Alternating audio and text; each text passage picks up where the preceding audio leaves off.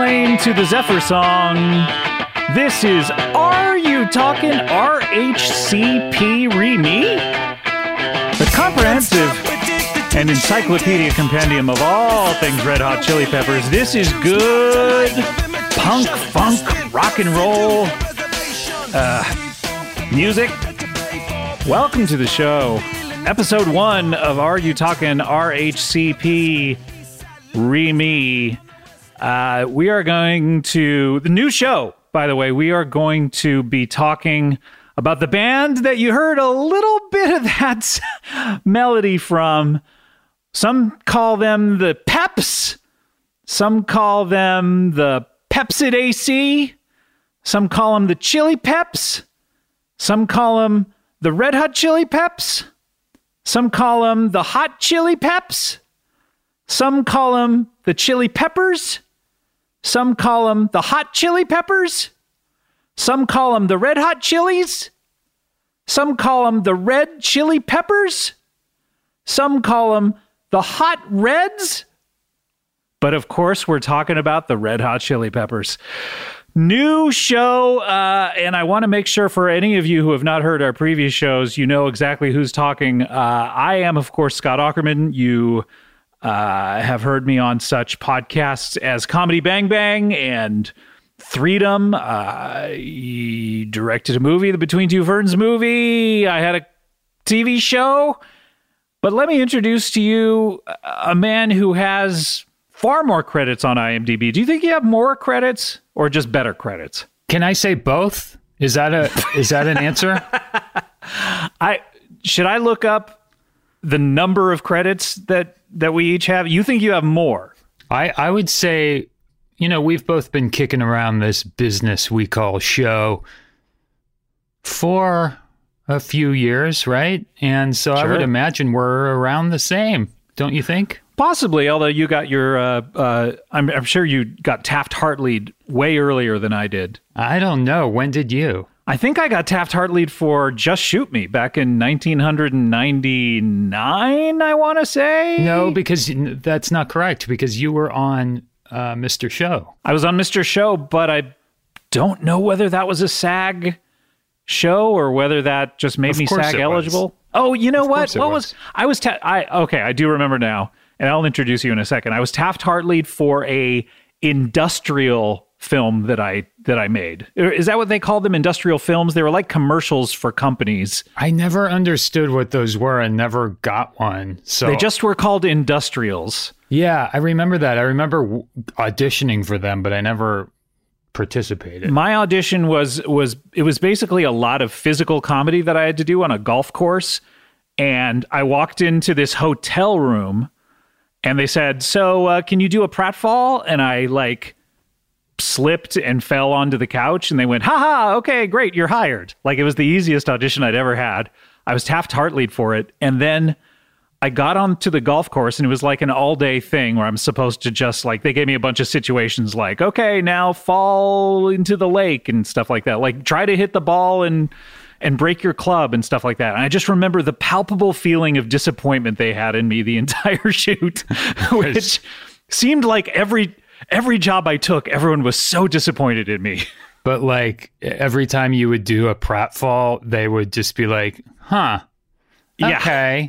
It's just sort of just sort of well, what? Okay, but well, maybe you could, the thing of the one thing that I learned as a director from being on the other side of the camera is people want to hear good job after a first take, so you don't feel like a failure. So no matter what anyone does, even if you want to, to improve it or whatever, you just say haha, oh man, that was so funny. Great.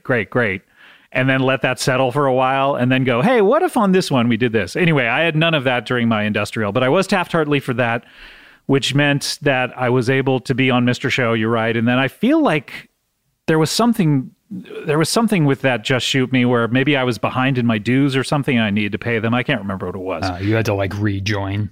Yeah. Anyway, you can see my performance in that Just Shoot Me on YouTube, I believe, or if you have the DVD box sets. But you can see his performances in several DVD box sets, I would imagine. One of them being Parks and Recreation, where is that streaming, by the way? Peacock? That is on Netflix, bro. How long before it goes over to Peacock? I don't know. When does Peacock start? I think it already did, my man. Did it really? It did, yeah. You know him from several things. He played Joe something in Parks and Recreation. I can't remember his character name. As that show fades from all of our collective memories, I'm sure you'd be hard-pressed to find what percentage of the population remembers your character name, would you say? Of the population of the United States. I'll just give you the United States. The population of the United States, I would say probably only like 85%. Probably 80. So that 15 that knew it even 4 years ago, including myself, they're just... It's been a good 4 years. It's Ben. It's Ben. Yes, Ben. That was your character name. It's been 4 years. His name was Ben 4 years. You made people do the Bare Naked Ladies, It's Ben, anytime that you walked into the frame, right? It's Ben. Please welcome my co-host, Adam Scott is here. Hello, Adam. Hi. Anything you want to say? You mean in general or just about our new endeavor here? First of all, let's start off in a macro sense globally, and then we'll get to locally about our endeavor here. But is there anything generally you want to say?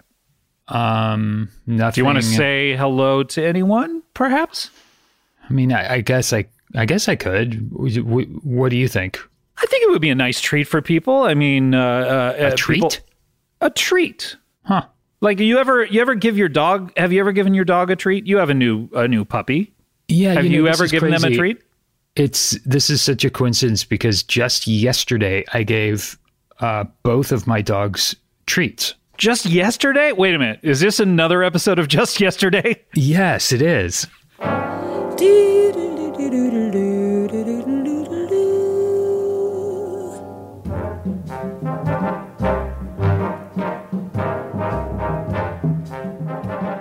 Hey everyone, welcome to Just Yesterday. This is Scott. And this is Scott. And welcome to our second episode of Just Yesterday. And we're talking about things that happened not necessarily past the stroke of midnight today. Anything from 12:01 a.m. to the current time today, out of bounds, off limits. Or also, can I just jump in here? Nothing that happened day before yesterday either. That is off the table. That is off the table. And you know what? Don't get me started on things that are going to happen tomorrow, because this is not some sort of psychic fortune-telling show. Yeah, what do you think this is? The psychic hotline? What do you think this is? The Miss Cleo? That's really funny. But what we are talking about is things that happened anywhere from 12:01 yesterday a.m.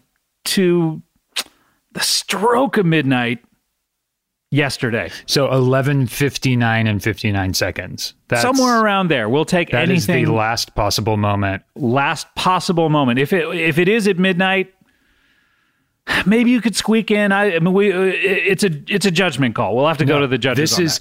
I know you're much looser on this than I am. I draw a hard line. If you're doing something, an activity from say 11:59 through 12:03, you can only talk about the portion of that activity that took place until 11:59 and 59 seconds.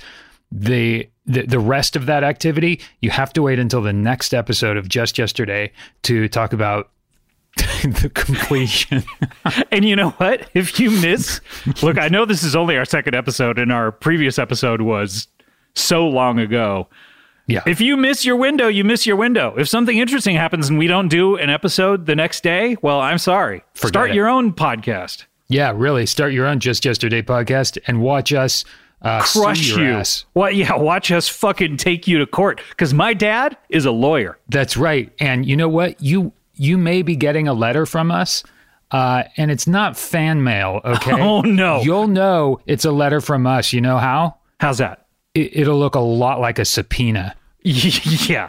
Have you ever had subpoenas envy? Well, you're going to have it now, because we're serving one of those bad boys straight to you if you even fucking try it. We will litigate. We will end your life. through suing. Through the courts. We're not going to murder you. No, we're not going to go to jail for this. I don't give a shit that much about you. We are much more clever than that. We will starve you out by suing you until you're bled dry. We will trap you in a cave with limited rations and starve your ass out. We will sue you until you're living on the streets. We will sue you until your balls drop to where they are scraping on the fucking ground. We will sue you until you can't even afford your own toes. We will sue you, take all of your money, and then buy other money with it, and then wave it in your face like, this isn't your original money, this is other money that we exchanged it for at a fucking bank. That's right. We will sue you, take that cash, and go buy ancient cash, other forms of currency. Buffalo nickels. Expensive. We will spend all of our money on buffalo nickels and then just show them off in front of rare your face. 1919 pennies, like the 1919 D penny. Yeah, those are great. I love those. What a great coin. Wait a minute. Is this an episode of Great Coin? Yeah.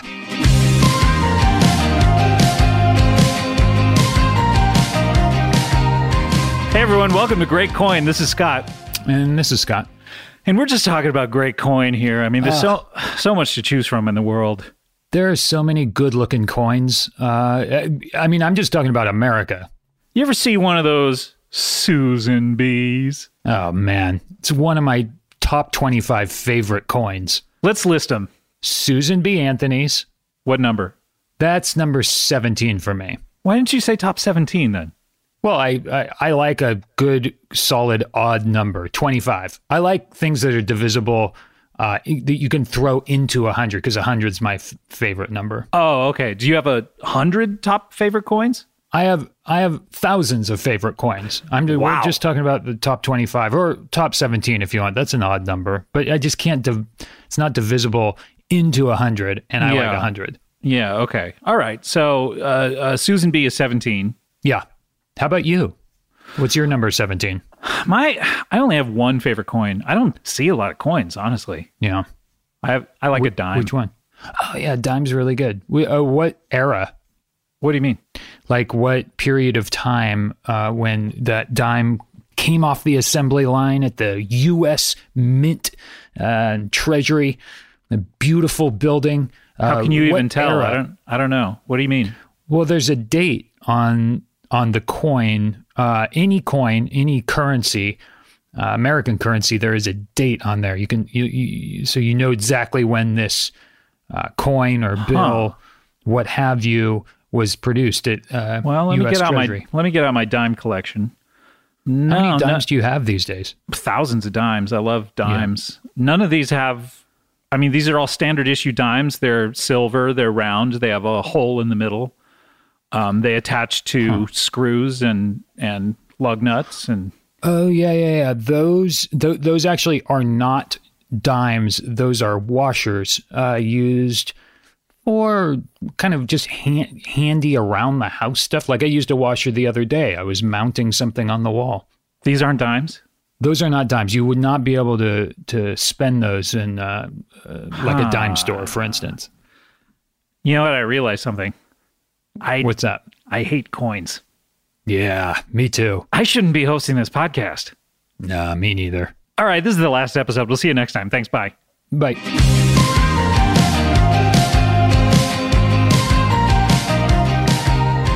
Weird how he said, I'll see you next time, when they essentially ended the show. The show. Yeah, but good coin. Always good. And let's just pour a little out for Good Coin. That was a great show. That was a great show. R.I.P. Rest in power, Good Coin. Yeah. But we are here talking about things that happened just yesterday, of course. And Good Coin, luckily, they recorded that just yesterday, so it fits in within our show. Otherwise, we wouldn't have broadcast it. But Adam, you were saying before we started that you had a funny story about something that happened just yesterday. Just yesterday, actually, my daughter made some homemade dog treats. Homemade dog treats. Homemade dog treats, and the dogs love them. And let me guess. What do you have around your house? Caviar, gold leaf. Yeah, Probably truffles. gold leaf caviar. It's all we eat is gold leaf caviar, truffles, and we also have some truffle pigs in the backyard that you slaughter to dig up the truffles. Yeah. Oh, they're just they're digging pigs. They're digging pigs, but we of course slaughter them immediately after they dig up the truffles. And do you hide the truffles, and then they just find them? And then you slaughter the pigs, give them a little. Yeah, they're not truffles like the mushroom type. They're not the organic material. They're chocolate truffles. Oh, so we bury them in the ground, and then the pigs find them, and then you slit their throats. That's right. Are they kosher? Do you do them upside down so the blood drains, or? Absolutely not. Absolutely not. No, you don't want that kosher shit. We can't. We just don't have the time. We don't have the. I mean, you have a slaughterhouse at your place, but you can't convert it to just being kosher. I could, but who wants to do that? Yeah, I understand. Anyway, how were those treats? They were really good, and the dogs love them. And so just yesterday, we rather gave each dog, I think, one or two of them, and they slurped them right up, loved them. So they ate them, essentially. Yeah, they ate them. So they took them in their mouths, chewed them up, swallowed, digested. Yeah. I mean, I wasn't in there, but I would imagine they did a bit of chewing before in the mouth. So I could. Oh yeah. It's hard to get in there. Speak to. It is, and it's just not big enough for me to fit in there. Honestly, the biggest dog that exists, probably Clifford, I would say. Yeah, Clifford's huge. The big red dog. He's huge. I don't think I could even fit in his mouth. I think you could. Well, it depends on how big he is, because Clifford grows through at least the Clifford story that I know. He starts as one size, and anyway, he's continually growing over the course of all the books. I know this. That's right. I know everything about Clifford lore. I mean, everyone knows. Well, that sounds like it was a great time. Oh, it was great. It was great. And when did this happen? Just yesterday. We'll see you next time. Thanks. Bye. Bye.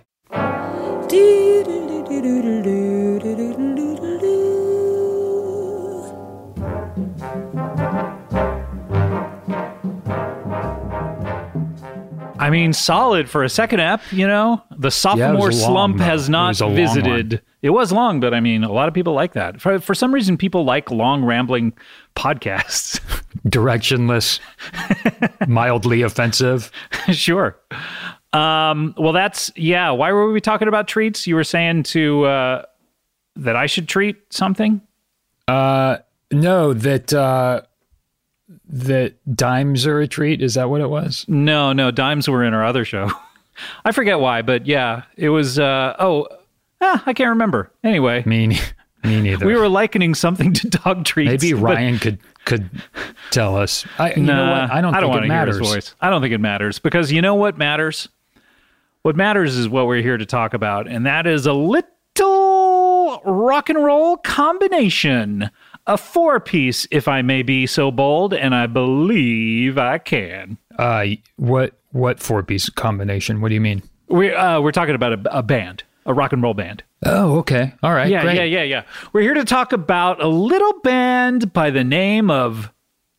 Should I go through all the names again? No, I think you settled on the right one. Yeah, the right one, officially, that I believe is on all of their contracts when they're signing their multi-million-dollar record deals.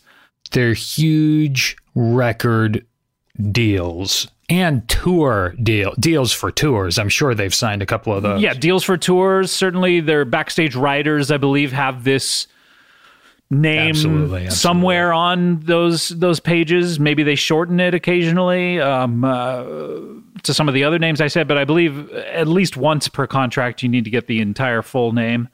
And that Can is I just a name... jump in here real quick, Scott? Yeah, please. Please do. After you announce the name of the band, I was just going to let you know, again, after you announce. Sure. I'm not going to do it now, but after you announce, I'm going to let you know what I call them. Oh, this is a treat for our first episode? Yeah, well, just... Wow.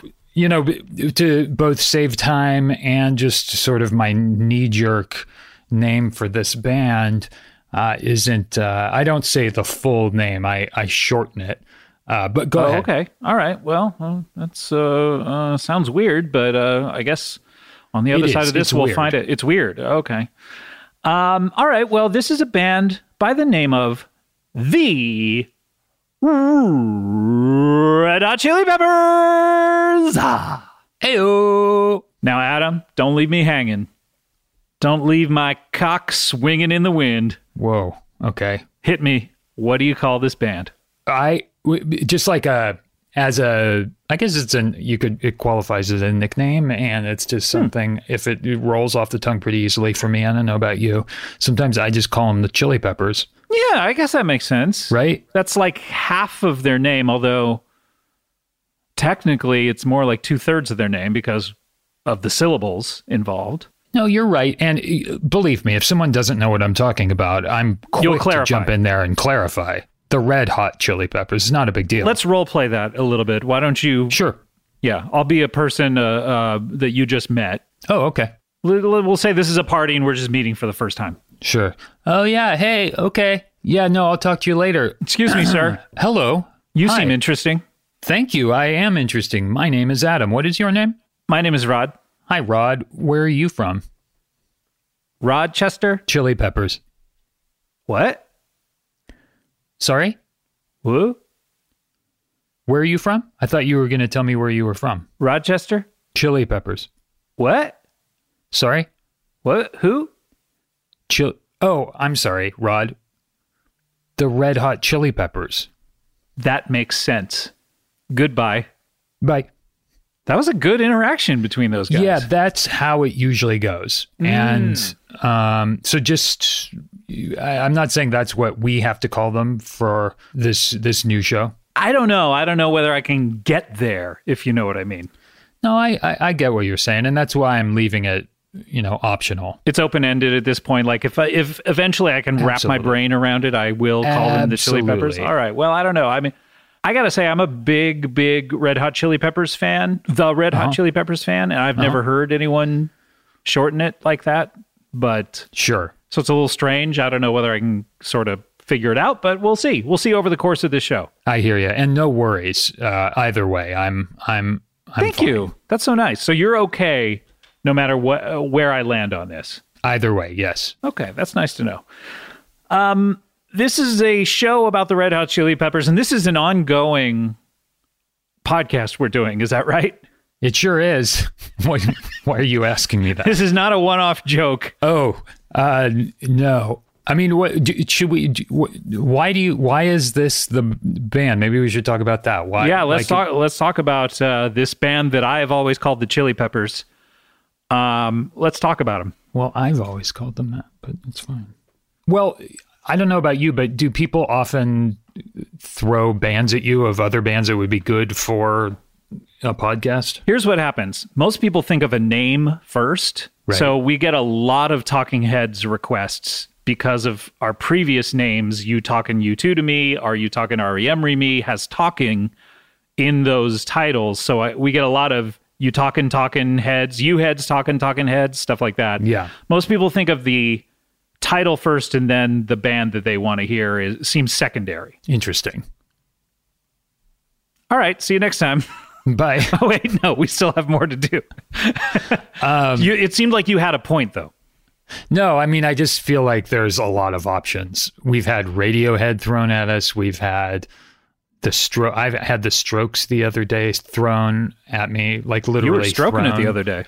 But we felt like this was a great band because it's a long story as far as like the band story, and there's a lot of ups and downs and ins and outs, if you know what I mean. I mean, and they sing about those ins and outs, and we'll be talking about that a little later in the show.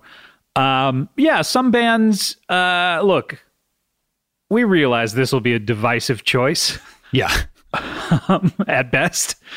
But some bands, like, let's take Radiohead. Big fan of Radiohead, probably seen them more times than any other band, except maybe the Vandals, because I'm friends with the Vandals. but they don't. Not a lot went on behind the scenes with them. Yeah, not high drama. Kind of boring guys, and boring in a good way, of where they seem, if not happy, they seem comfortable with their success, and they go out and they make good records and they tour and they have fun. Nice people. Nice people. Don't know whether that's interesting to talk about necessarily. Not exactly. What's the behind the music material for radio? From Video Hits 1. Do you remember that station? It was a cable channel. Yeah, I loved that station. Remember, Behind the Music was a big deal. It was a bit. I mean, when it was such a ratings hit that when you got one, it was like, yes, it was like getting an Unplugged or something. Like I know. And it started out as like Motley Crue and bands like that have it started out as just like cheap programming that VH1 could use, like old clips, that they'd had lying around and cobble them together and go, hey, Behind the Music, here's a documentary about a band. But then it became like a big, I mean, I don't like to say this a lot, but a BFD. Yeah, a big fudging deal. That's right. So did you ever get one made of you? I did, and it was really weird. It was strange. What about you, Scott? I had one made of me, and it was a weird episode because within the first, I have to say, 60, 75 seconds, they admitted that I don't have any records out and don't play music. And then it was kind of like a combination of me staring at the camera and going, what? And them saying, I don't know.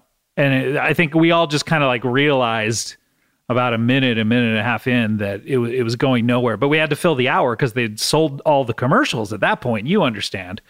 Oh, yeah. You remember in Parks and Rec when they would come to you and go, it was usually about, from what I can tell on a normal show, you tape one episode a week. About day 3, day 4, the network will come to you and go, guys, we sold all the commercials for this episode. And then everyone on the cast and crew would applaud.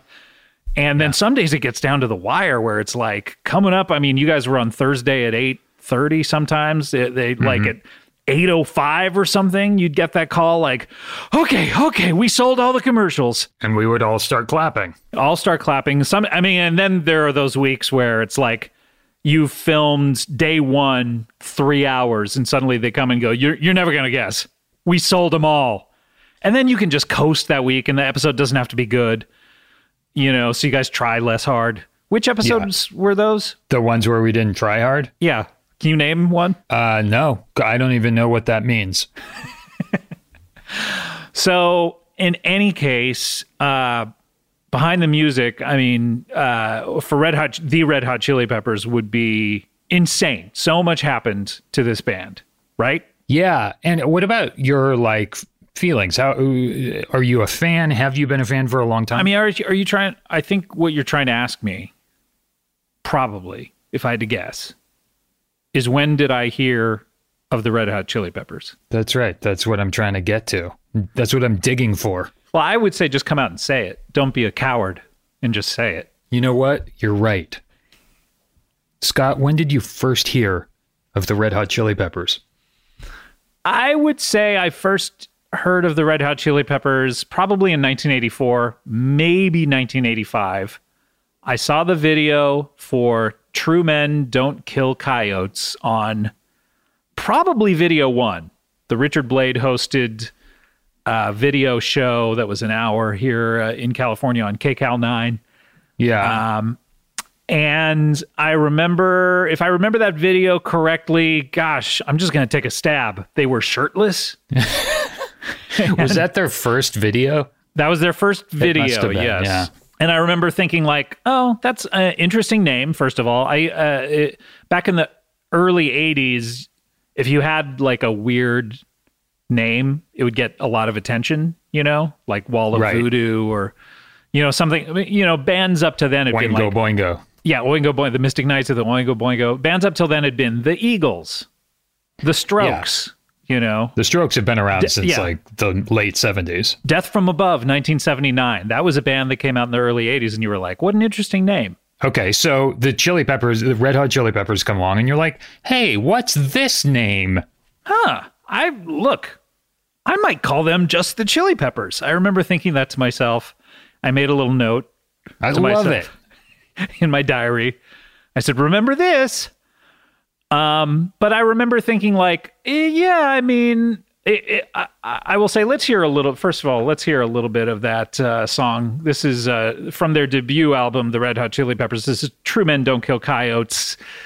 First song on the album. Let's hear a little bit of it here.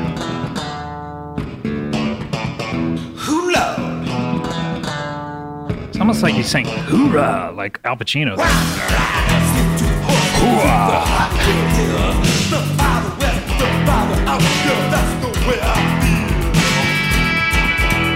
So it's not like a lot of alternative music at the time. Alternative music. No, that slapping bass it's not something you were hearing all the time. Should we talk about the members? Yeah, we should probably jump into the members. The ever-revolving. Yes. That's another great thing about this band is there's this long epic story about the They've had so many guitarists.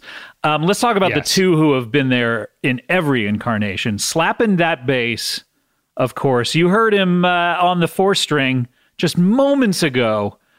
We're, of course, talking about Fleek. Fleek is the best. Incredible. Well, yeah, and that would you say... And listen, I'm going to say something controversial here, and you can react. I want to hear your real reaction. I'm going to try to calm down first. I'm sitting down. Breathe. Don't worry. Okay, go ahead. Hit me.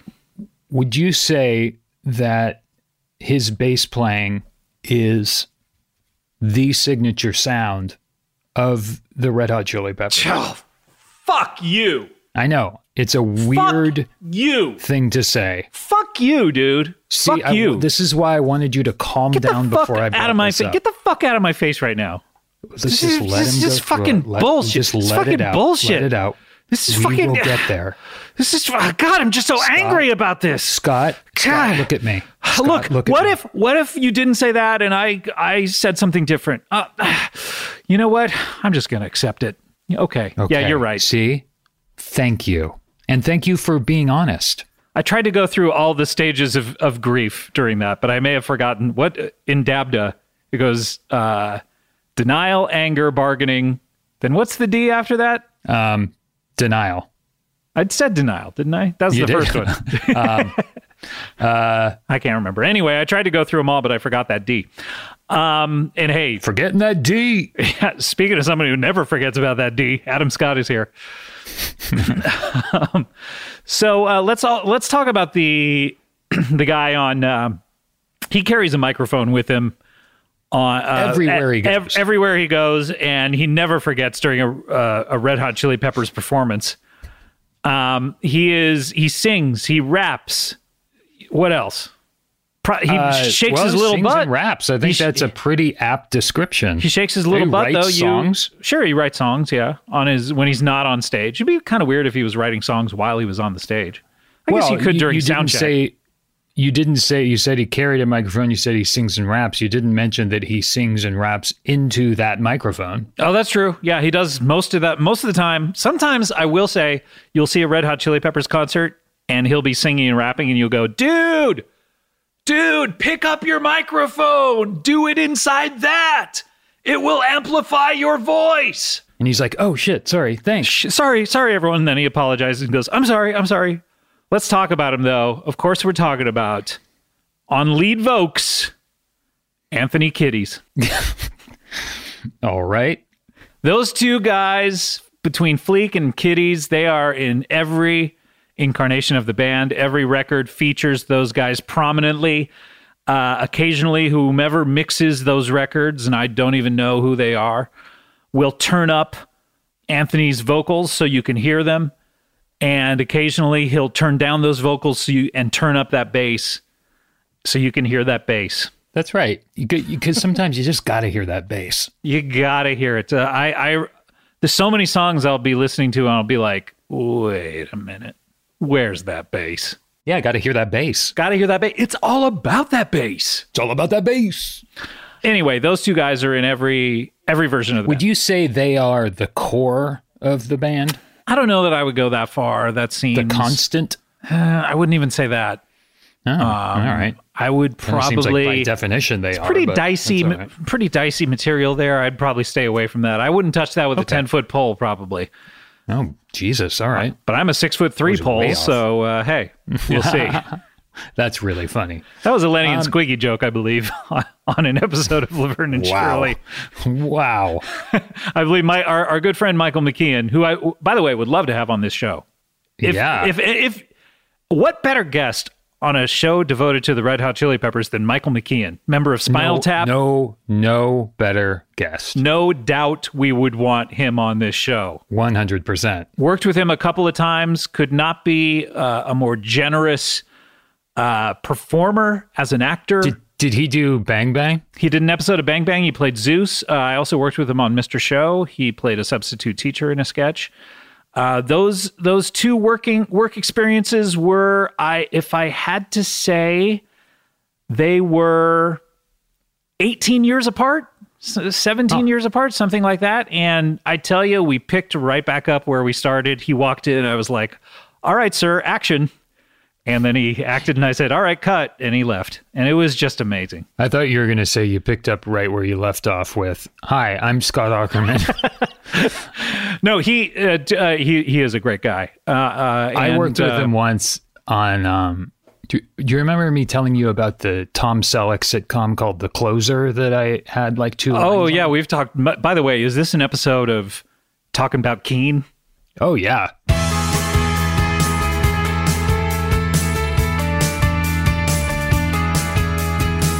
Hey, everyone, welcome to Talking About Keen. This is Scott. And this is Scott. I think I threw an extra syllable in that title. You did, talking about Keen. which is not the title of the show. It's Talking about Keen. And we're just talking about one of the world's greatest actors, Michael McKeon. Great comedian, great actor, great person, I would say. Great performance as always. Even on Better Call Saul, he's excellent. Even on that. A show that you wouldn't think anyone would be good on that. on one of the best dramas on television right now, you wouldn't expect anyone. You'd expect to just turn that show on and see someone taking a dump, but no. Yeah, so I was on this show, The Closer. I think that's what it was, and yeah, he was at craft service, and I was like, I'm going to go. Wait, was he acting on the show, or did he just go by craft service? He was just hanging out at craft service. He was acting on the show, and fuck, is that the show? I think that's the show. And do you want me to look up your IMDb? Service.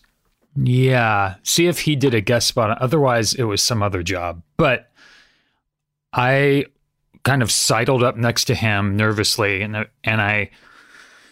they said, "This is like, right? Not.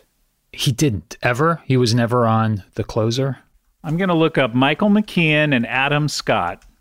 We should have been on the same episode of The Closer. I'm telling you.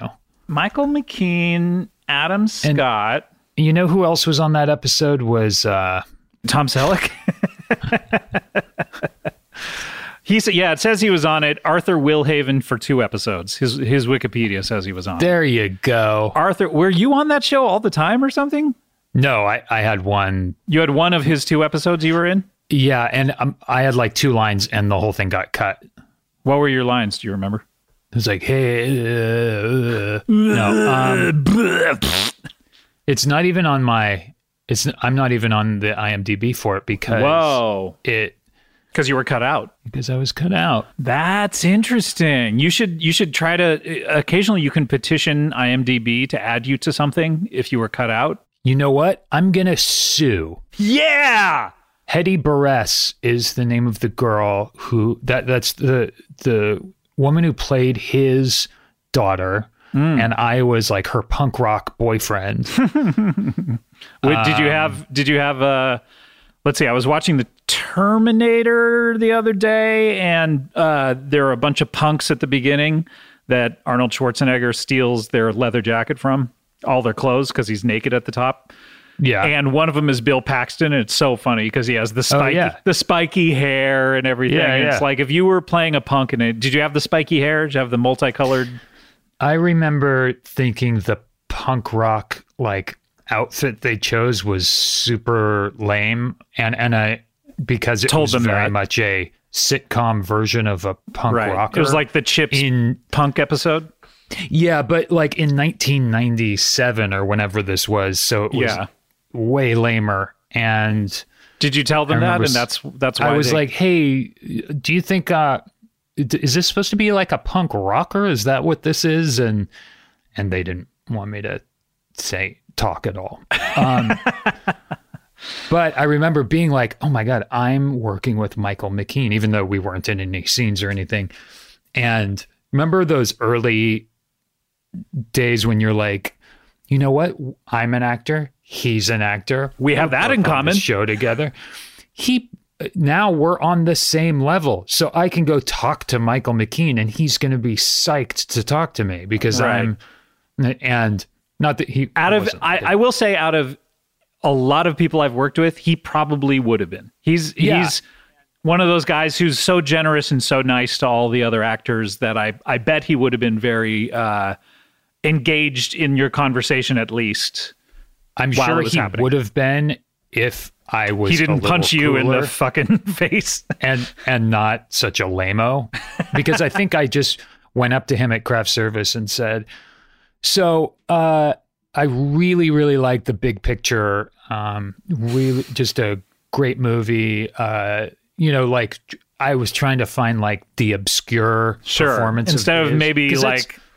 Going up to him and going like, Tap. Yeah, like you're amazing in Spinal Tap, something that he would go, oh, okay. But instead you're just picking something that it wasn't even his movie, his creation. No, and it's like a dramatic role of his, and he's excellent, of course, but he was just like, oh, thank you very much.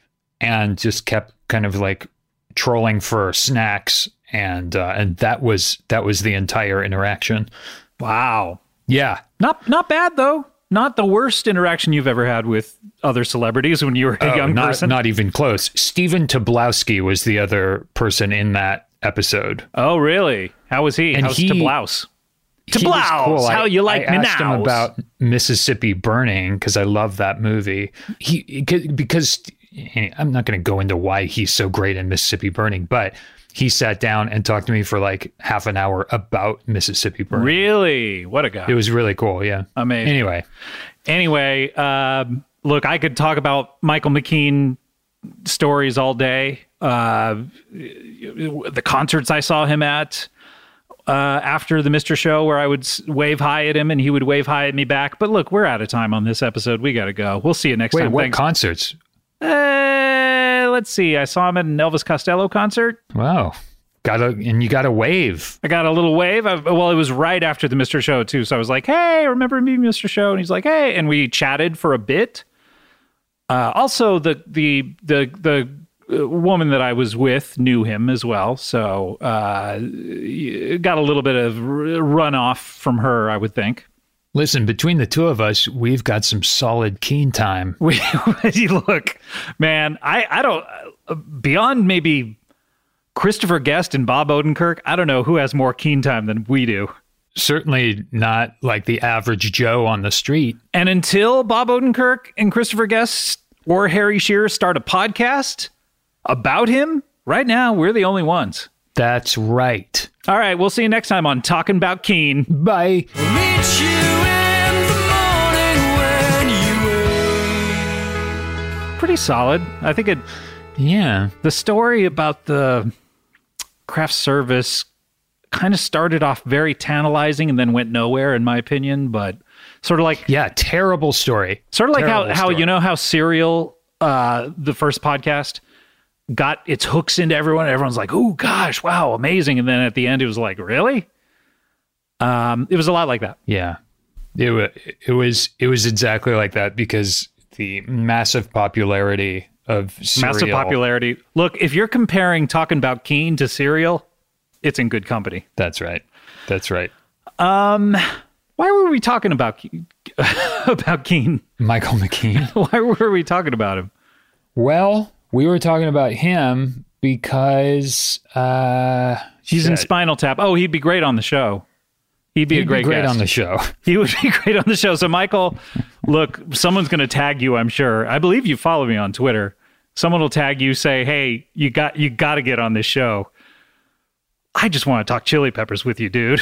I'll bet this guy has a thing. I think he has a few opinions about the Chili Peppers. Believe you me. Yeah, I think so. Yeah. So how do you feel about the Chili Peppers in general? I know I had a conversation with our mutual friend, Tall John, maybe 2 years ago, where we were talking about the Chili Peppers. It was kind of a test run for this show that we're doing. You mean like between the two of you, just talking about them, seeing how that would go? Yeah, we were talking RHCP to each other, and we both admitted that even though they are not certainly in vogue, Stereo Gum or Pitchfork, they're probably gonna slam whatever they're doing these days. We both admitted that we grew up liking them, have a fondness for them, still enjoy listening to them, much to the bemused eye rolling of our each other's wives. His wife will roll her eyes at me, and my wife will roll her eyes at him. Of course. We still like listening to them. What about you? Yeah, it's sort of the same. That like I got on board at Blood Sugar Sex Magic when they became a huge band, and have kind of been in I guess what I'm asking is, when did you first hear of Red Hot Chili Peppers? When did I first hear of them? Probably around the same time you did. I remember my friend Kemper, his sister, would go see them down at the Civic Auditorium in Santa Cruz. And so we were like in the second grade or something, and we would go with his mom to go pick her up after the concert at the Civic Auditorium. I feel like that happened a couple times. Like this is like 83, 84, something like that. Yeah, and probably post 84 after they put out a record. Yeah, I'm just thinking of how young I was, and it wouldn't have made sense after like 83 that we would be. Anyway. Right, okay. So maybe they were just prepping. I mean, they were. I don't know whether they were. They were touring around. Yeah, maybe. Sure. I read both the Flea and Anthony autobiographies. Have you read those yet? I haven't read them. I'm probably going to leave those to you for you to pop in and sort of shoulder a little bit of the burden here in the biographical history. They're both pretty good. Like they're both really entertaining and fun. I listened to them actually. So yeah, like you said, they're sort of like a band that you feel like you're gonna get some eye rolls if you admit that you like them, which is kind of a weird thing because they have some great records, but some people just really hate them, and you get the feeling like it's like not cool to like them, but only if you're like thinking about, like you said, like Pitchfork or Stereo Gum or kind of music people. So there are certain things in these records that we'll be going through, and look, if you've never heard one of our previous shows, we're going to be going through every album here and talking about every single one, and there will not be anything left uncovered, no stone left unturned when it comes to the Red Hot Chili Peppers. We're going to talk about it all. There will be no need for you to read Anthony Kitty's book or Fleek's book. We're going to cover all of it here. So by the end of listening to this series of shows, you will know everything there is to know about. I mean, look, we've already talked about them so much up to this point. Yeah. You know, we've covered just about everything already. So we've covered 95%. I would say though, we were kind of thinking about another band to do if we did another podcast. And when John Frusciante rejoined the group just a few months ago, it was exciting. I got so excited that it occurred to me like, maybe these are the guys we should do a podcast about. And you were like, yeah, I think you said you had even thought about it before. Like we were both sort of on the same page about it. I wouldn't go that far, but I will say that I'm excited. So are you saying this is purely my creation thinking of this band? Oh, no. We go 50-50 on this. Don't try to take my fucking money. Yeah, no, money always right down the middle. Right down the middle. Maybe, I mean, yeah, I take a little off the top. But sure. I wet my beak before it gets to you. You know what I mean? A little bit. But, Sure. But after that, 50-50. Listen, I know what I'm getting into here. But no, we're approaching the show, probably some of the songs we hear, we will not be great in hindsight now, but we're approaching it as fans. That's right. And these first few albums, I actually don't know that well. I think Mother's Milk On, I know quite well. Right. I listened to all of these. We'll talk about when we first heard them. But look, we do have to take a break before we really roll up our sleeves and just jam our elbows into this. Elbows first, like always. Always. So we are going to come right back with more. Adam and I are going to go. We're going to be talking about their first two albums and the creation and formation of the band. We will be right back with more Are You Talkin' RHCP Re-Me after this. We'll be right back.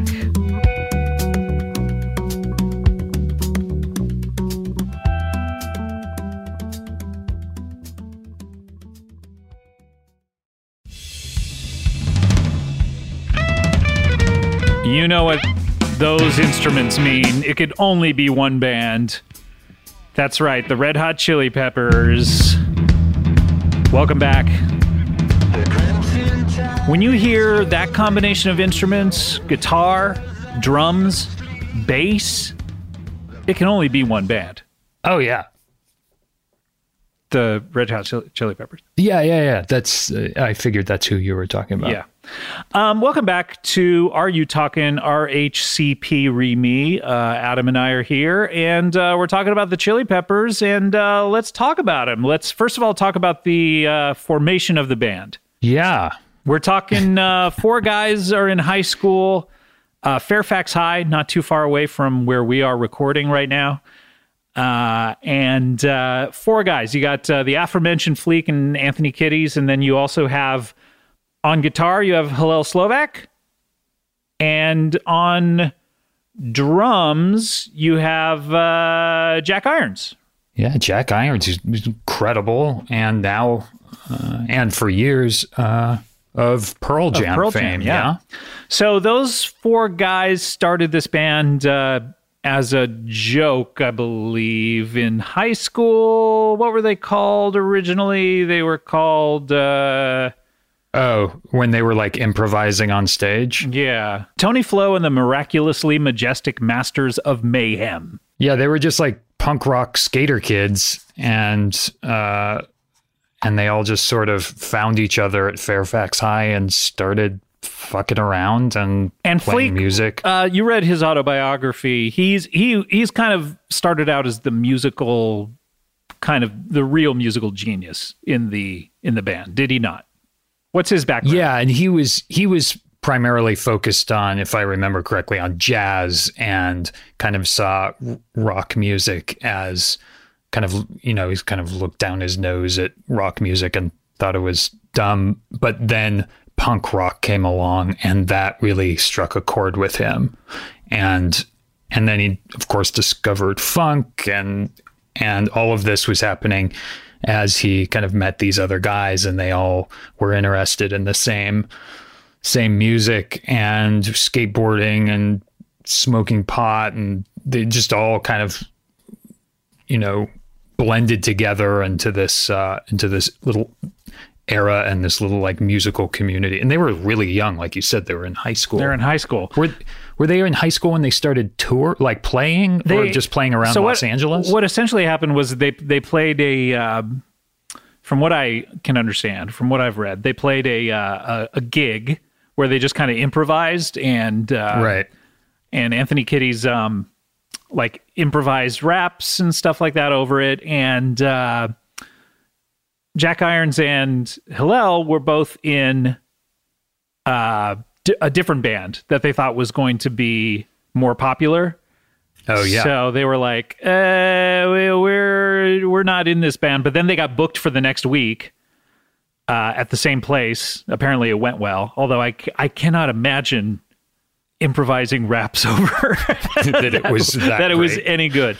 But this is right at the kind of, not the dawn, but it was early in the years of hip hop, at least to mainstream audiences. So people were just like, whoa, what's this guy doing? So they got asked back, and then so they started, they were the founding members. Now it goes a little while, they get a record deal, and Hillel Slovak and Jack Irons bow out, and they're no longer in the band. Yeah, because they're in What Is This, which at the time in LA they were getting kind of big, and everyone thought they were going to be like this big deal. Right. No, they were not a big deal, and hardly anyone's ever heard of them now. But those guys departed, and so for the first, they get a record deal, and we're going to listen to the songs on this. And the self-titled debut, Red Hot Chili Peppers, has a guy by the name of Jack Sherman is playing guitar. Yeah.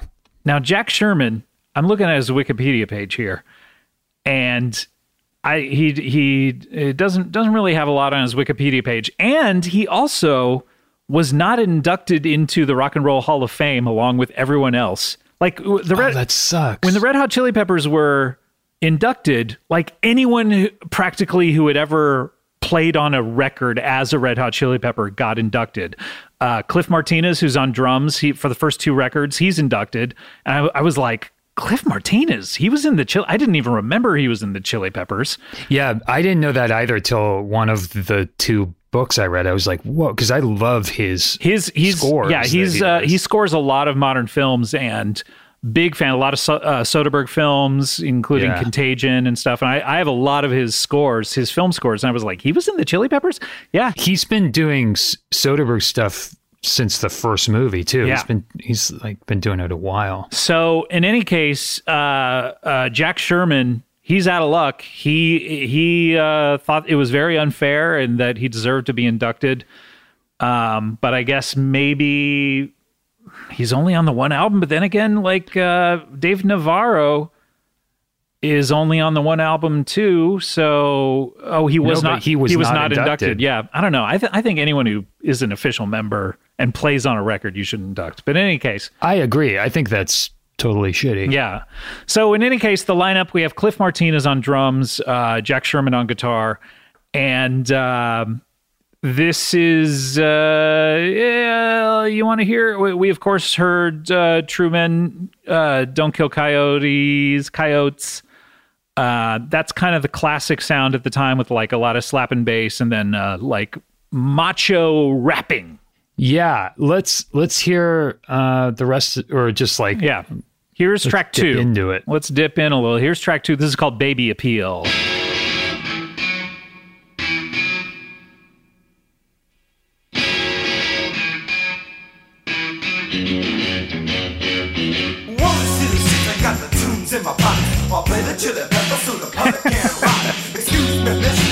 So you get it.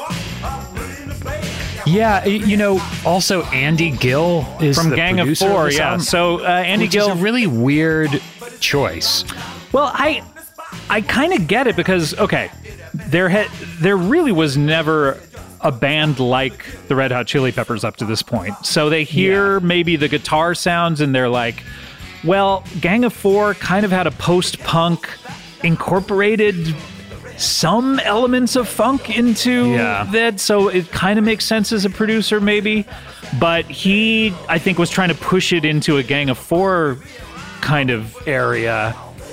And this like really reverby Todd Glass sound doesn't really suit them. Todd Glass from our other show, Stained Glass, of course. Yeah, sorry, from Stained Glass fame. It doesn't really suit that. I feel like when it's like the George Clinton one, the next album, it's a little better because the bass is brought up a bit more. So you want to skip this record? Well, no, but I'm just saying, like, this one. Let's hear a little bit sounds more. Weird.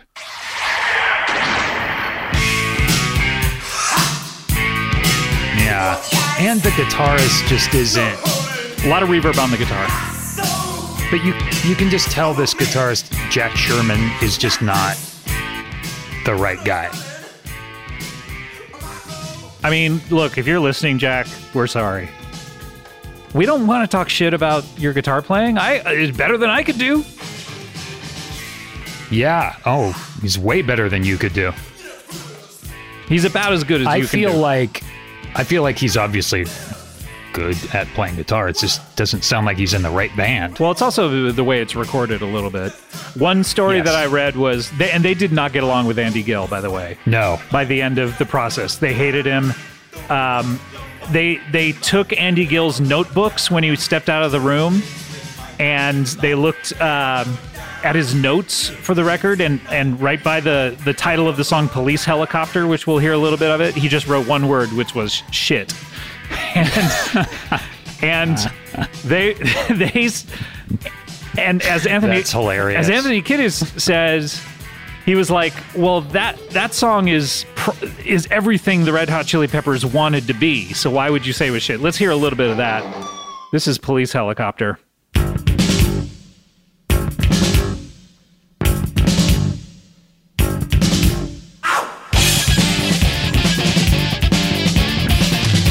Yeah, this sounds pretty like early Chili Peppers-y.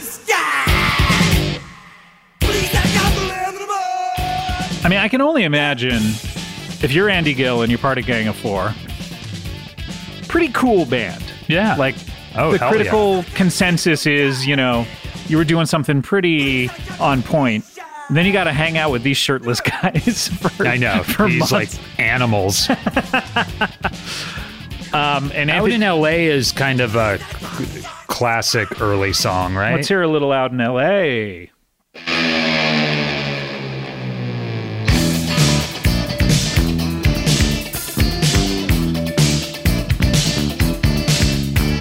Well, all a bunch of brothers living in a cool well on 6 main others in this place called L.A. The first of Many songs, Los Odes Angeles to Los and Angeles, California. which, by the way, I didn't realize. They sing a lot about Los Angeles. Do you know where we're recording right now? Los Angeles. Yeah. I know. It's crazy. It's fucking crazy. They did a cover of Why Don't You Love Me Like You Used to Do, which I used to like listening to. Let's hear a little bit of that.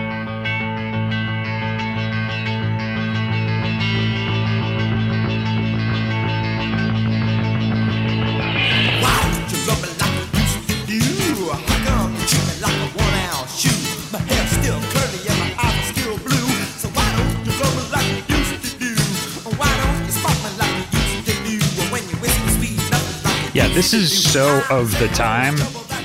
Although they were creating this style in a way. I mean, sure. It has elements of other stuff like Bad Brains and... Yeah, and the punk rock, especially in that Police Helicopter song, you could hear the Descendants and some of the punk rock at the time, kind of Dead Kennedys sort of seeping in there a bit. So they are creating this style. I remember it was when this came out, I didn't get this right when it came out. The first record I got by them was the Uplift Mofo Party Plan in 1987, and then I went back and got these two.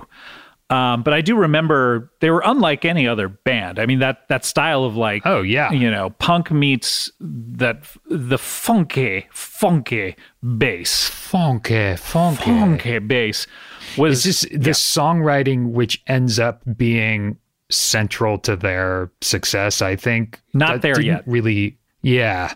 Not quite there yet, and maybe the lineup had something to do with that.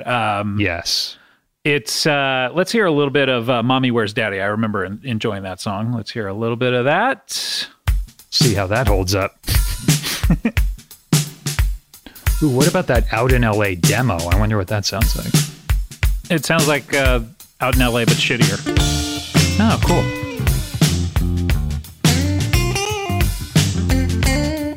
I remember liking this song because it's not in that aggressive kind of space. It's a little more like of a funk song. By the way, Fleek, also great trumpet player.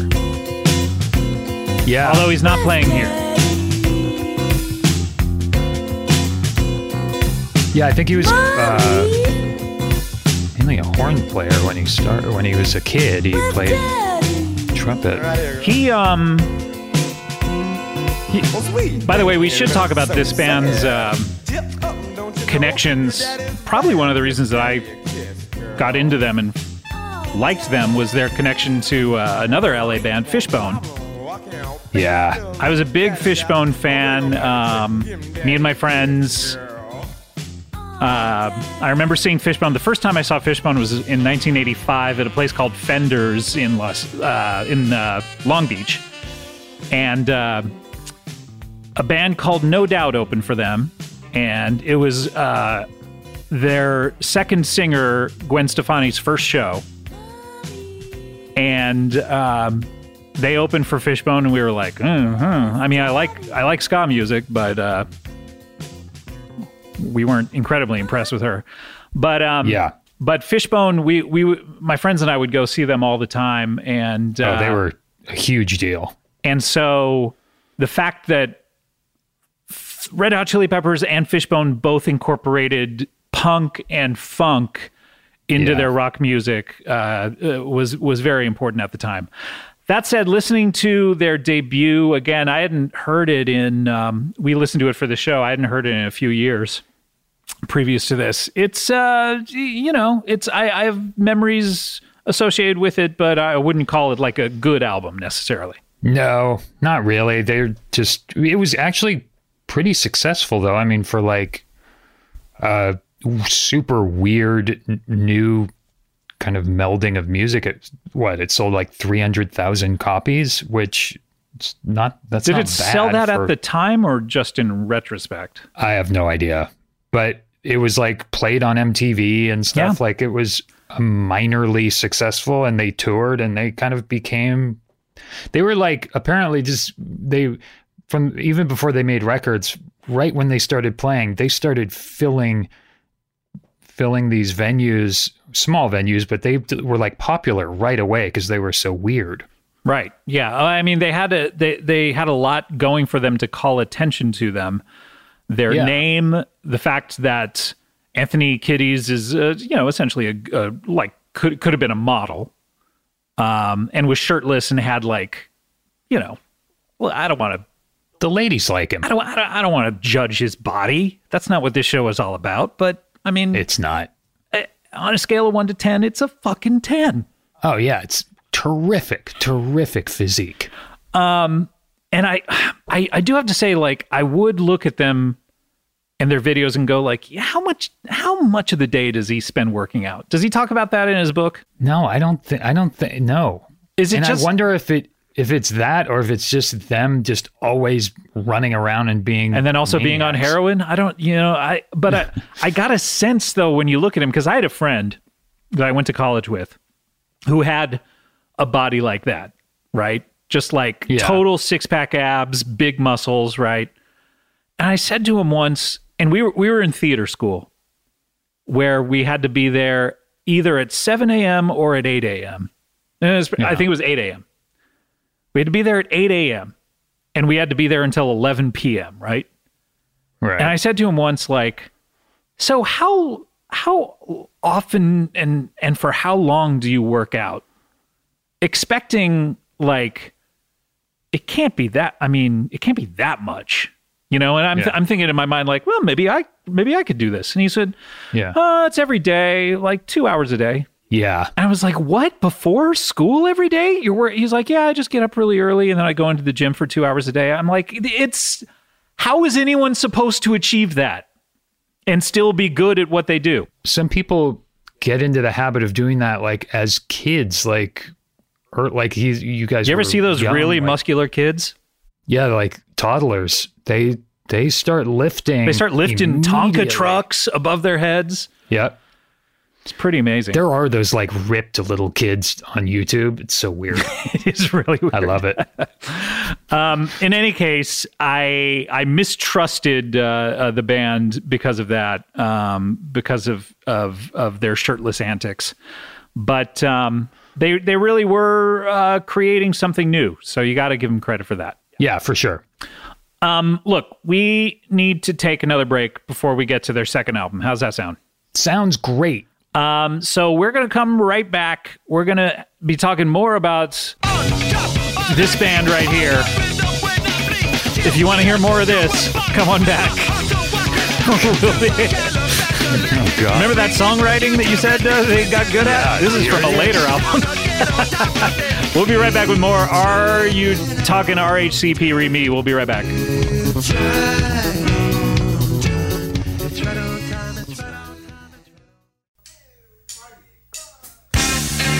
Welcome back. Are You Talking RHCP Re-Me?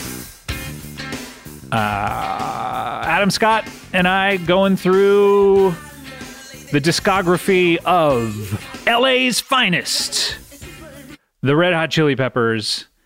And we didn't spend a lot of time on that first record, and we're probably not going to spend a ton of time on this one, but we're going to talk about, what do you have something to say? You know, I will say, like, we were saying, like, people, like, it's not always, sometimes it's like, you feel like you should be embarrassed to, like, be a fan of the band. I will say, sometimes it is embarrassing being a fan of the band. Like, through the years, now it's been, like, 20 years since they started liking them. Sometimes they do, like, I remember the Dave Navarro phase. I've liked them for now 33-ish years. And how many times have they gone into a phase where you're like, oh, Jesus Christ, you guys?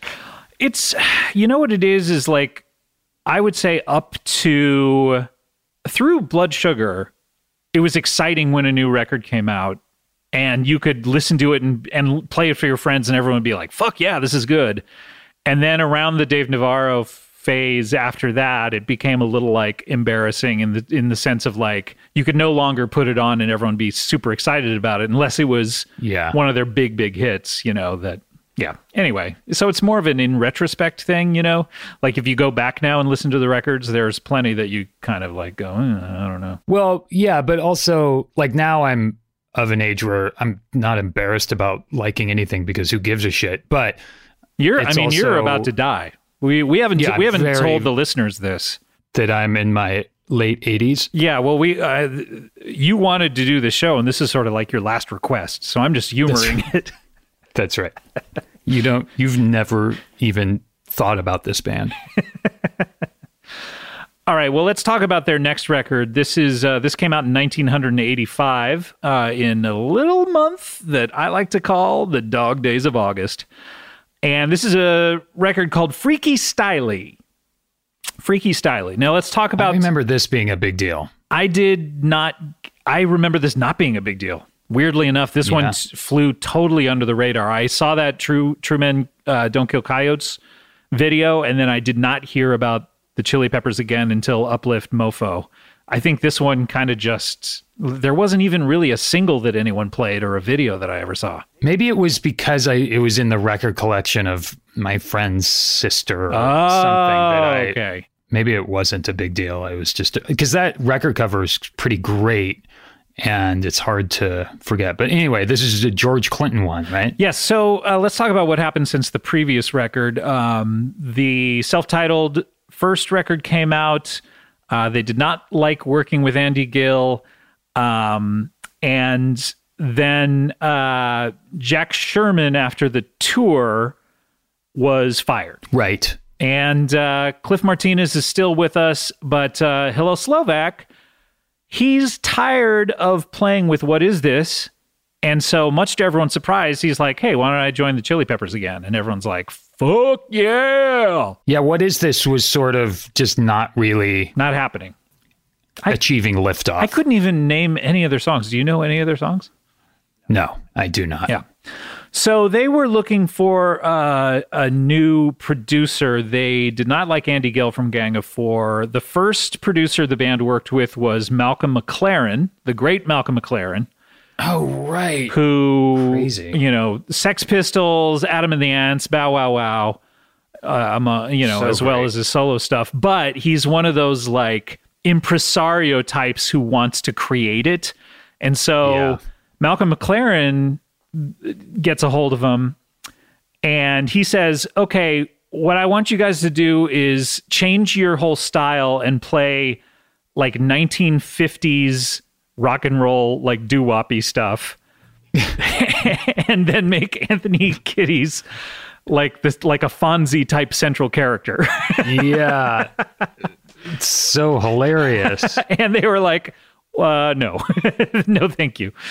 So they're trying to come up with someone that can produce the record. And because a lot of people compared them to Parliament Funkadelic, they said, hey, what if we work with George Clinton? Of course, the impresario behind Parliament Funkadelic. And this is whose records they were so influenced by, obviously, if you hear their first album. And so basically George Clinton is paid $25,000 to produce the record, and they move to just outside of Detroit where a lot of the P-Funk players are, and George Clinton has a house. Jack Sherman, before he left the band, he wrote most of these songs with the guys, so he pops up in the writing is that credits. right? Yeah. But George Clinton wants them to move to outside of Detroit so that they can write new stuff and spend a month together before they get into the studio, right? So they move into George Clinton's house. Immediately, Anthony Kiddis is going through heroin withdrawal because he is constantly taking heroin out in LA, and now he has no heroin out in Detroit. So he's just sick for the first week, essentially, that they're supposed to be working, just throwing up. But they all start taking cocaine, and then he levels off, and he starts feeling better. So then they take massive, massive amounts of cocaine, which if you look at their Wikipedia, it says, the band and Clinton began using copious amounts of cocaine together, which had a negative effect on the band's overall health. Which is a fun little tip, a little factoid on their Wikipedia page. But when Funny how that happens. But when Anthony records his vocals, he decides to abstain from cocaine for those 2 weeks, so he can get some clear takes of his vocals. So at the end result, we have Freaky Styley, which is I have a lot of fondness for this record. This is the most P-Funk sounding record that they did. Yeah, for sure. Cliff Martinez still slapping the skins behind them. We also have some P-Funk All-Stars from Fred Wesley and Maceo on some horns. And we have Bruce Nazarian mixed some of it. He played with P-Funk. Anyway, so let's hear it. You want to hear some of this, Adam? What do you say? Yeah, let's hear it. All right, the first track is Jungle Man.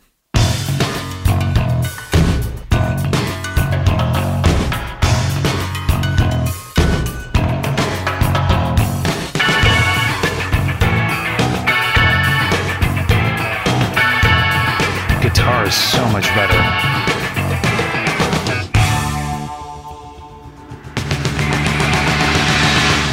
Inside the soul hole of a mother earth, Father Talkin with the supersonic suicide burst. His soul his bone drop sent to their birds. A hood, fruit, jungle, gilbert, bush, baby,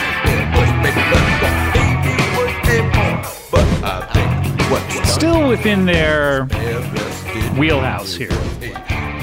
Say that again? It's still in their wheelhouse of like laying down a funk bass line with some rapping. Yeah, it's funny because it's better. They sound more comfortable or in their element or something, but it still feels loose. It doesn't feel like really pulled together, and it's a little reverby. Yes. Also of the time a bit. Everything had reverb on it. And the songs, it's not really a This song is not incredible. well-written song, Yeah. really. It's So what's interesting about this record is the first side of it is like 5 songs, and they're all, kind of normal song length, between 3.5 to 5 minutes.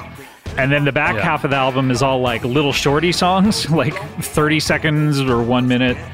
So it's almost like just filler. It's like half of a good record. But the next song, track 2, why don't we hear that? This is a cover of a song by the Meters. I guess Fleek really liked the Meters and wanted to do one of their songs. And so George Clinton said, hey, what if you take their song Africa and make it about your Africa, which is Hollywood, and change the name to Hollywood.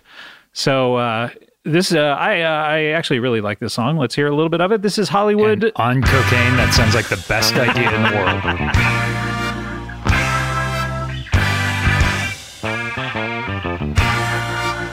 Well, all right. Take me back. Hold my hand. All the way back to Brotherland. Take me back. I wanna go back. Oh, I'll take me back. And my funky ass band. All the way back to the Brotherland. Take me back. Of course, you hear Maceo, Fred Wesley, who played with James Brown. I want to go as fast as I can. Sliding on back to the Brotherland. Our children. See, they have like this great song structure and they flourish. Yeah. Take me on back. Take me on back. Plus, this is what I like about P-Funk too. Just laying down this groove. Yeah. And just laying into it and having the horns come in. Yes. Yeah, and you can see like in 1985 having this playing, it doesn't sound like anything else. It's kind of great. Like, what is this? It's certainly unique.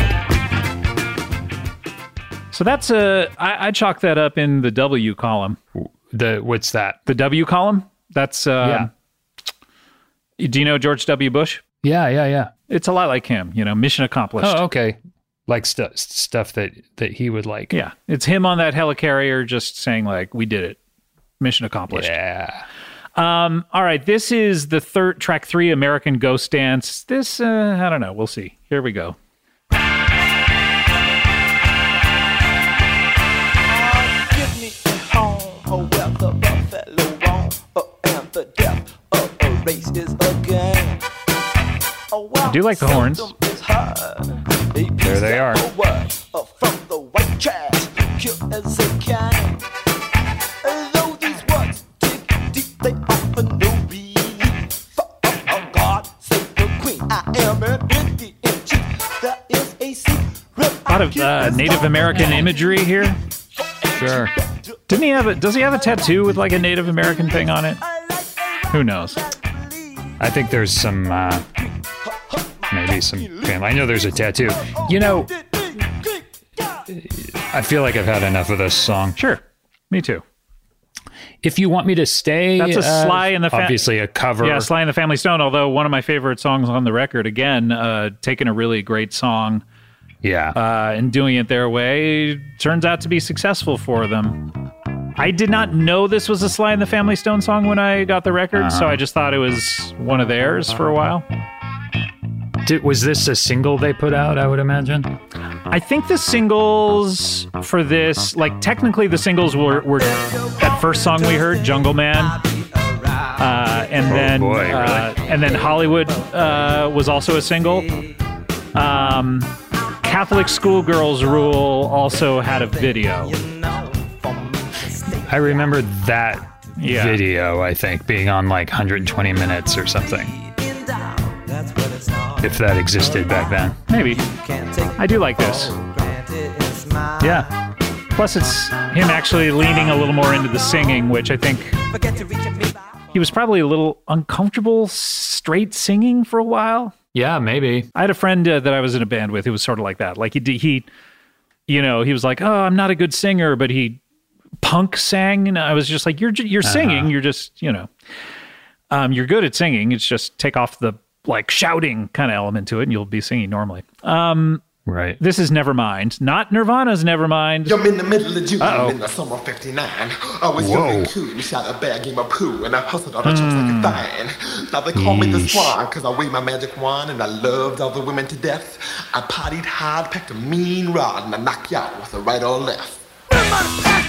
Hard to see George Clinton letting that slip through quality control. Guess he did, though. Again, cocaine. This song is pretty much just like that. Pretty standard Red Hot Chili Peppers. And then you have the titular Freaky Styley, which I remember being pretty good. There's a long 9-minute version of it on the reissue, by the way, which is... I like it because it's just like the instrumental section over and over with them playing. But I do. This is a kind of a P-funky track here.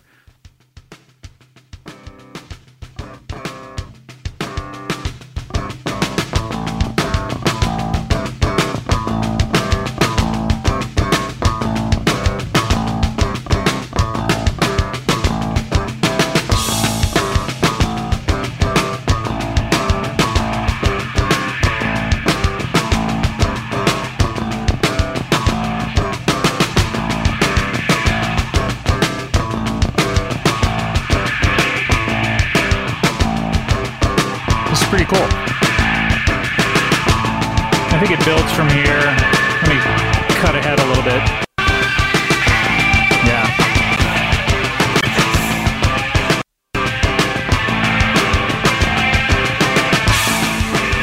Anyway, I enjoy it. Yeah, eventually he does start singing. For all of you Anthony Kiddis fans, don't worry. He gets in there. Yeah, that sounds cool, actually. What do you think about side 2? You want to skim through these or? Yeah, well, Black Eyed Blonde they played it in a movie, didn't they? That was on. Did they play it in a movie? Did they Thrashin'? Yes, Thrashin' with Josh Brolin. That's right. Let's hear a little bit from the soundtrack to Thrashin'. This is Black Eyed Blonde.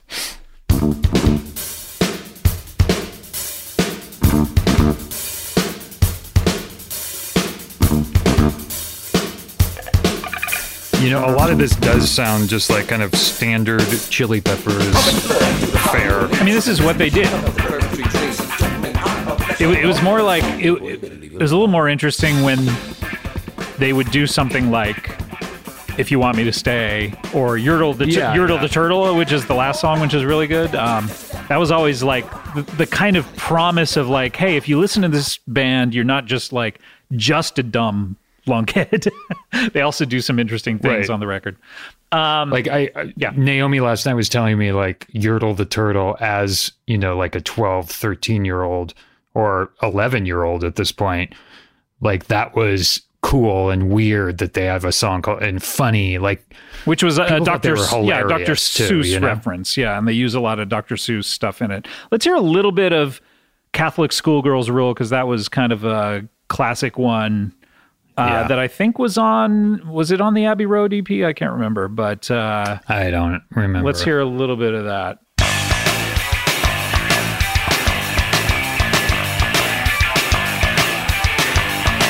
Yeah, this was on the Abbey Road EP.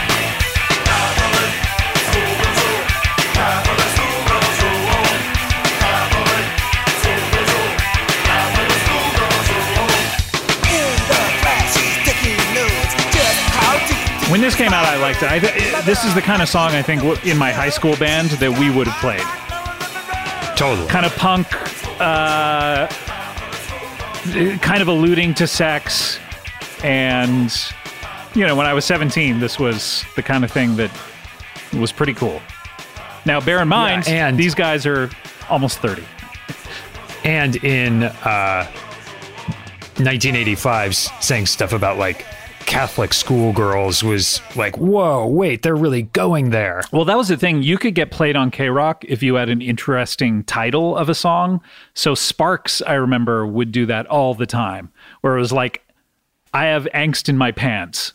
That was a guaranteed ad on K-Rock because, you know, it was about sex, or All You Ever Think About Is Sex. That was another Sparks song that you knew they were going to play because it was about sex. It was kind of clever, and no one else would play it in regular rock radio. Let's hear a little song by the name of Sex Rap. Here we go.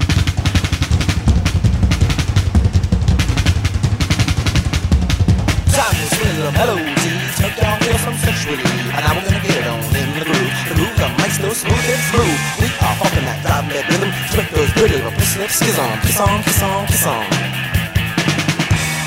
In the mind, this word design. Spit your fine, sucking on mine. The 69, arm and groin, fuck, fuck, fuck, fuck. Brains out, make a moan, make a phone out, make a shout. Push it on in and pull it on out, or pump that labby on tip. All right. I get it. That was sex rap. Again, while you're racking up another line, you hear yourself saying some stuff like, hey, let's just call it sex rap. Do you think anyone's going to listen to episode 2 of this show? I don't know.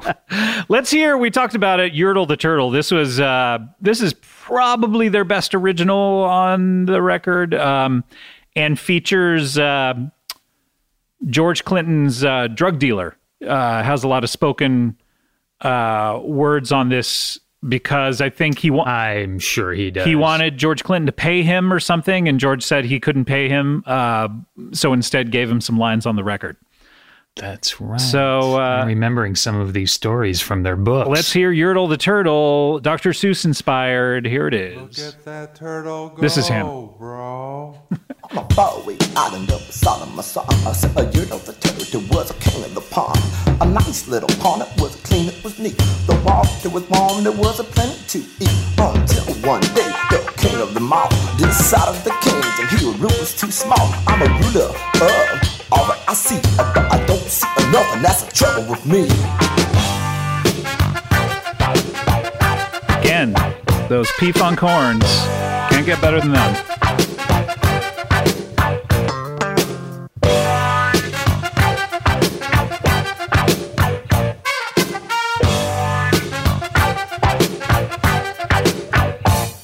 With a stone for a throne, I'm too low down, knocking out the down upon the places beyond. So Yertle the Turtle, the king lifted his hand, and Yertle the Turtle, the king gave a command. He ordered all the turtles under one another's back. He piled them high into a 10 turtle stack. Oh, Yertle the Turtle, the things I now will. I'm a king of a cloud, I'm a king of a mule.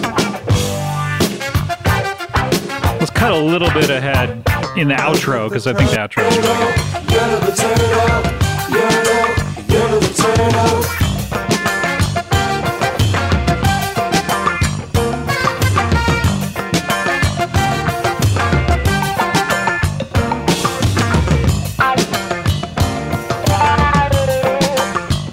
So this is the kind of song where, okay, so I'm really into Fishbone at the time. right. This is the kind of song that Fishbone would play and would blow your mind. And like Angelo, the lead singer of Fishbone, would be stage diving and have people taking him all around the club. And this is the kind of stuff I liked back then. You know, I helped Angelo move a couch once. Really? Did you? I feel like we talked about this on the show, but let's...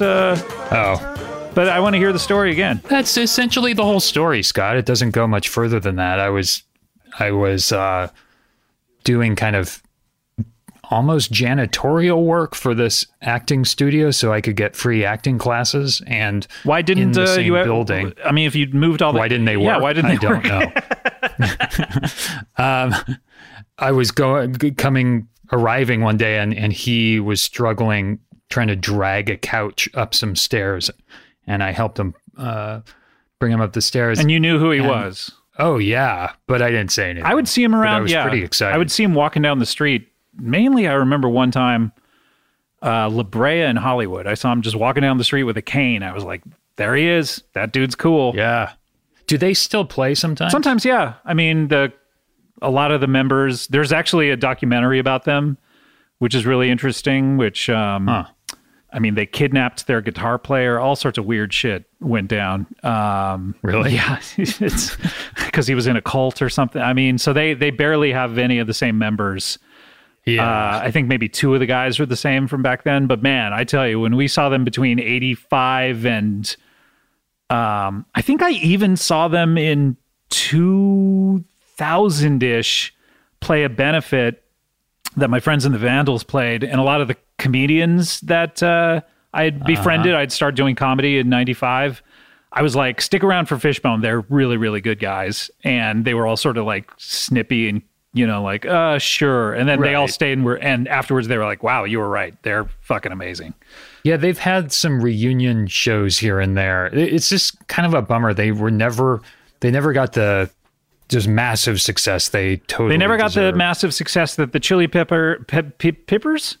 What is it? Peppers, yeah. The Chili Peppers or Jane's Addiction, like those guys. Right. The guys from Fishbone play along with Flea play horns on Jane's Addiction's Nothing Shocking. They were all in that and Thelonious Monster, which by the way, Yep. Thelonious Monster, I don't think we've talked about this, or maybe we have. Probably the biggest band that I ever opened for. Oh, did you really? I opened for Thelonious Monster once up in San Luis Obispo, and nice guys, and hung out with them a bit. Met Bob That's Forrest, cool. and Flea's a big supporter of the Yes. and plays with them quite a yes, bit. I was fucking stoked to open for them. Yeah, I bet. Especially because it was me and my friend just doing like acoustic punk songs, essentially, Right, like right. Proclaimers style, but like punk type stuff. Like whimsical versions of punk songs. Sort of. It was basically like hearing the Friends theme. That was our Right. style of music.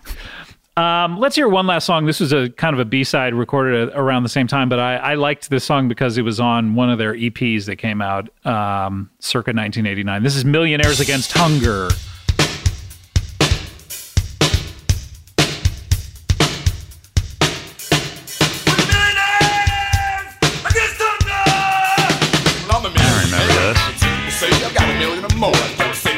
This was on the Taste the Pain single, I believe, which is why I got it originally.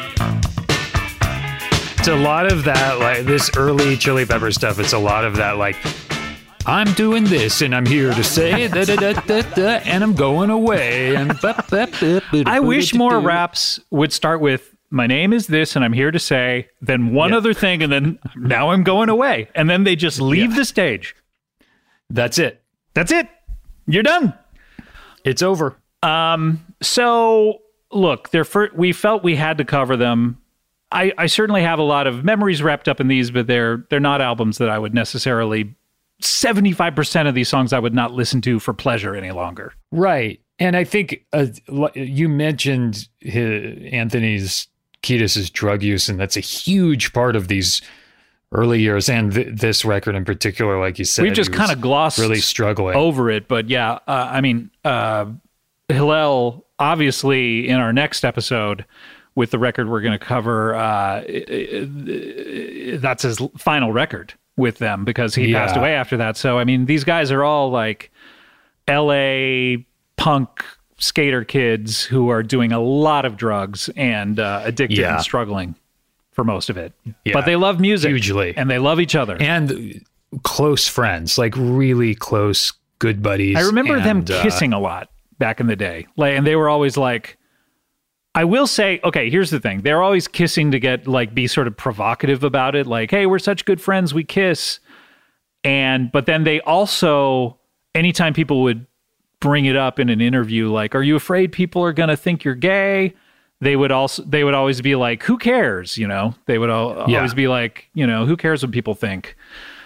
That's one of the interesting things, genuinely interesting things about this band. One of the reasons I think they're fascinating is that they have this very fratty, like, kind of reputation. People think of them as this frat and audience too, and earned as well, in the sense of, you know, that's a reason why, you know, one of the members that we'll get to down the road, like, eventually leaves, is, you know, he's just flying on heroin and thinks he can do anything to anyone, you know, and they're constantly getting laid, and it's very rock and roll. But I do think that's one of the reasons why people have a thing against them is especially these early records.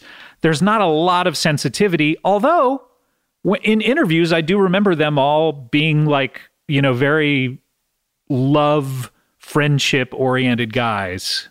Yeah, there's a very hippie California vibe to it as well. And like you said, they've, you know, from the start, this very kind of anti-homophobia stance, which, in these early, in the 80s, in these early days, it wasn't exactly, it was look, hugely homophobic culture in America. Let's do a little math. How many songs about LA have we heard on these So first far? two records? Okay, so we have Out in LA on the first record, Yeah. and we have Hollywood on the second record. There's Walking Down the Road. Oh, wait, no, I'm looking at Uplift. Okay, so we have two songs about LA in their title. So let's keep a count as we So go. that's 2 so far, and that's 2 albums. One per album. I feel so like far. there might be more coming up in their discography. I think I don't really remember. I haven't listened to these records in a long time, but I think they sing about LA a little bit at some point on one of their records. And also California from time to time. Yeah, I guess LA. If you're singing about LA, you're probably singing about California. Definitely. Perhaps. Anything else we want to talk about regarding this band currently? I don't think so. I'm looking forward to this, taking this journey with you, Scott. A musical and journey. It's going to be a journey. A musical journey. The Red Hot I think Chili this is Peppers dare to ask the musical question, Red Hot Chili Peppers? And they That's right. answer it by saying yes. And there is a certain point where they drop the from the Red Hot Chili Peppers. Have you noticed that? Look, it certainly doesn't happen in the first 3 records, No. but we probably will get there at some point. Do you think Justin Timberlake said to them, drop the just Red Hot Chili Peppers? It's cleaner. You know what's cooler than 1 million albums? Doing just 11. Just 11 They were going to do albums. 1 million albums when they first That started. was the original plan. The original Yeah, goal was put I'm out glad one. Justin Timberlake Thank talked them God out of it. he got a hold of them. All right. Well, that's going to do it for us on this episode. We are going to give it away back to your personal life where you can do anything now. Are you talking to the audience? Yes. You can do anything with your life right now because this is going to be over. And as we take this journey, Scott and I get more and more into the music as The personal, discography moves on. These 2 records, we have the only personal connection we have to them is we got them in retrospect. We didn't buy them when they first came That's out. right. And we're never like super into them. But I can tell you, I do have some stories when it comes to these guys of the personal nature. Okay. So I'm just going to hype Cannot that. wait. Just going to hype that. All right. So that's going to... Oh, I do too, actually. I have a couple. Oh, cool. Well, if they're as good as that helping Angela with a couch up the stairs, then the listeners are in Or for... the Michael McKean saga. Yeah, the listeners are in for a lot like what you gave to your dogs just yesterday, a treat. ATREET. That's right. All right, that's going to do it for us. We are going to see you next time. I want to thank our fans and everyone who is undoubtedly going to go through this journey with us, either regretfully or enthusiastically. That's going to do it for us. We'll see you next time on the show. And also, should we also just have a quick shout out to anyone that's not feeling so hot and anyone that's taking care of those that aren't feeling so hot? Yeah, whatever. Okay. Until next time, we hope you found what you're looking for. I am just a lousy bum searching for the unknown crumb.